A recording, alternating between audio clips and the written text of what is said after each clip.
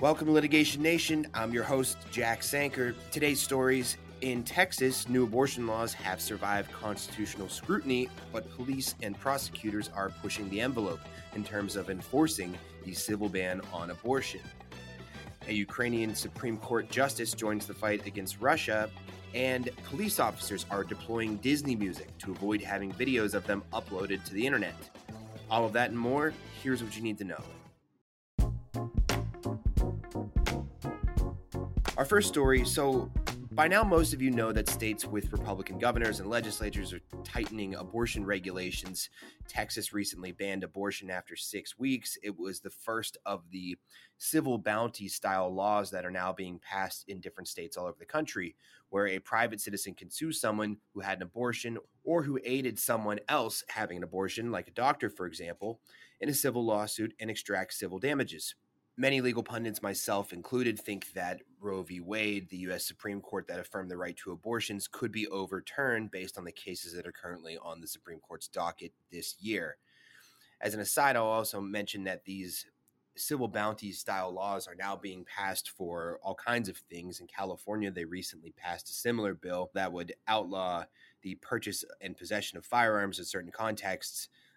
It seems as though these laws will be popping up all over the country as a workaround for otherwise unconstitutional regulations.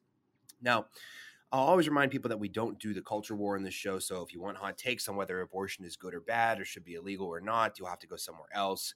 I also highlight this story to remind people that the culture war has real consequences, because last week, a 26-year-old woman in Texas was arrested for, quote, intentionally and knowingly causing the death of an individual by self-induced abortion, unquote. So she was arrested for performing an abortion on herself.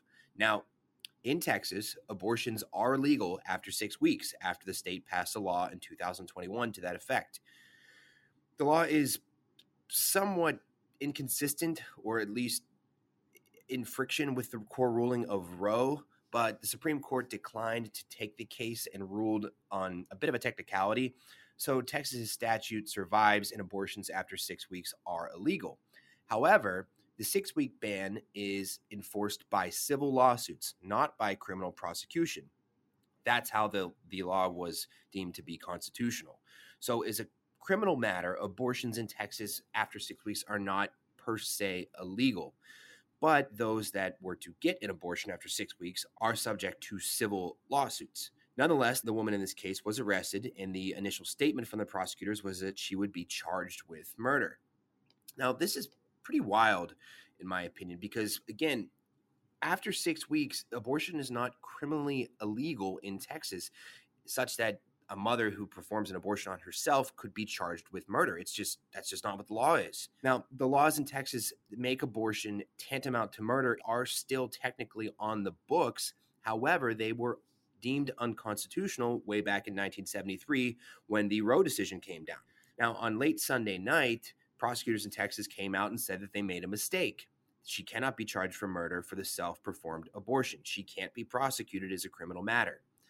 Still, she was arrested. She paid a bond on the $500,000 bail that was set, which I'm not entirely sure she'll get back now. And the woman was obviously antagonized and traumatized by the arrest. But here's what's got my brain going on this. When the prosecutors and police officers arrested her, they published her name and have all but said publicly that the woman, whose name I won't repeat, had an abortion, and strongly implied that they had evidence that she had an abortion and had gathered it for their investigation, but that she simply could not be charged criminally.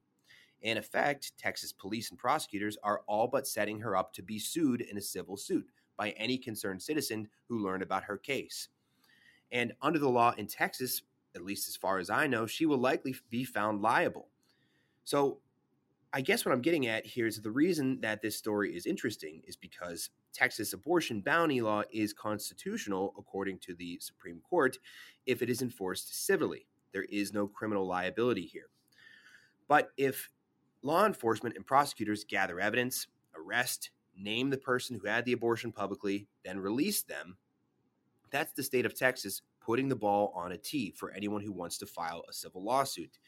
And while the caption on the lawsuit won't include the state of Texas, in a scenario like that, it's obvious that the state of Texas would have been heavily involved in penalizing this woman.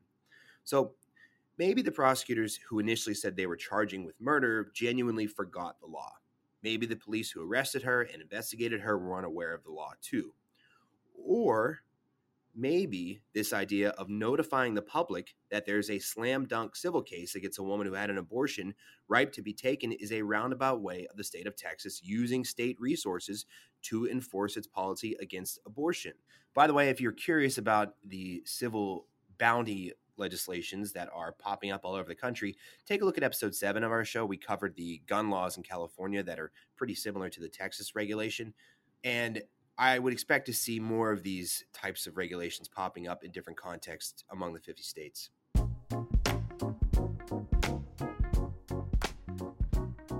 Up next, could you imagine any of the current Supreme Court judges, or any federal appellate judge for that matter, serving in an active combat zone? Because that's what Ivan Mishchenko, a Ukrainian Supreme Court judge, is currently doing. First of all, he's still updating his LinkedIn page, at least at the time of recording this episode, so we think that he's doing okay, and that's good news. And I'm referring to an Above the Law article that linked to a Law Gazette article. Apparently, Mishchenko has a background in commercial litigation. Let's go, commercial litigators. And swap robes for Army fatigues. Now, it's reported that Mishchenko, who has been pictured with an assault rifle and in full military uniform, took his family out of Kyiv to safety before returning to fight alongside other reservists. He was quoted in Polish media as saying, quote, "It doesn't matter who is the lawyer, who is the prosecutor, who is the judge, we have all united," unquote. He is reported to have said that many courts in Ukraine are continuing to operate despite the invasion, but he was more useful at this stage in combat rather than in court. Here's the coolest part. His call sign is Dredd, as in Judge Dredd, which was a comic book series turned into a movie in the 90s. It's iconic. This just absolutely rocks. Good luck, Judge. Give him hell.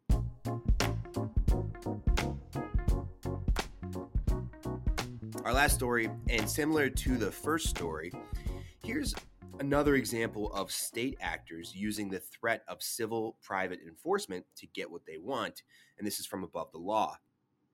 In Santa Ana, California, police officers who were investigating a neighborhood around 11 p.m. at night last week started blasting Disney songs from their vehicles as they conducted their investigation.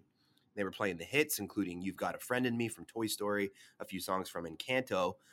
Residents in the neighborhood were woken up late as these songs were played from the loudspeakers of the vehicles. Video of the investigation was uploaded to YouTube, and city council member Jonathan Hernandez showed up and was shown talking to police officers. He asked, quote, "Why are you doing this?" And a police officer then said on video, quote, "Because they get copyright infringement."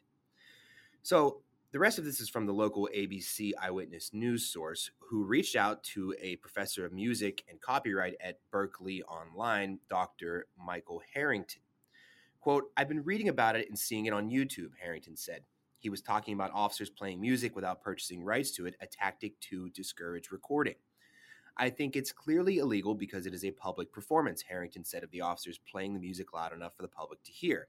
In addition, when the videos are shared, the person posting it risks fines or even getting banned from the streaming or social media platform.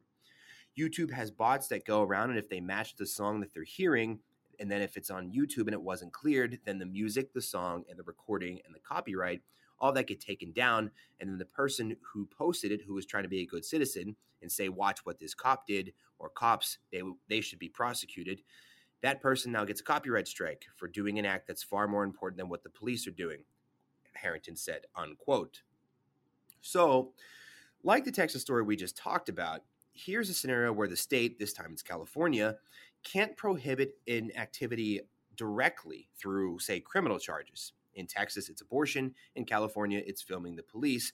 But they are able to nonetheless chill that activity or make it costly on people by setting them up for civil lawsuits.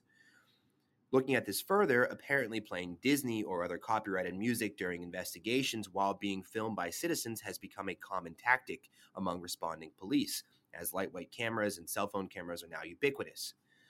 I'm not sure if what the police are doing is illegal. I think it may be a First Amendment violation, but I'm not an expert. But YouTube's copyright algorithm will take those videos down regardless and will shut down the channels that would have uploaded them. So the police are, in effect, getting what they want. They're discouraging people recording them while doing their investigations and are chilling the protected First Amendment activity thereof. I think the trend of state actors using threats of civil lawsuits to enforce their policy might be something to keep an eye on going forward. It does feel a bit loopholey and undermining the intent of the constitutional protections in Supreme Court cases that are at play here, both in the abortion and in the First Amendment context.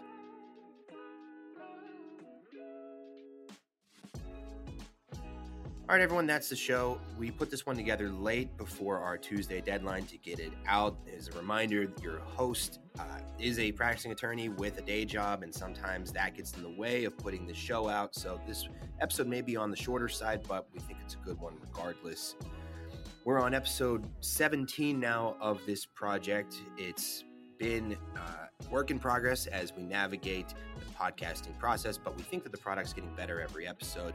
We appreciate everyone who's been along so far and hope to grow the show over the next couple of months.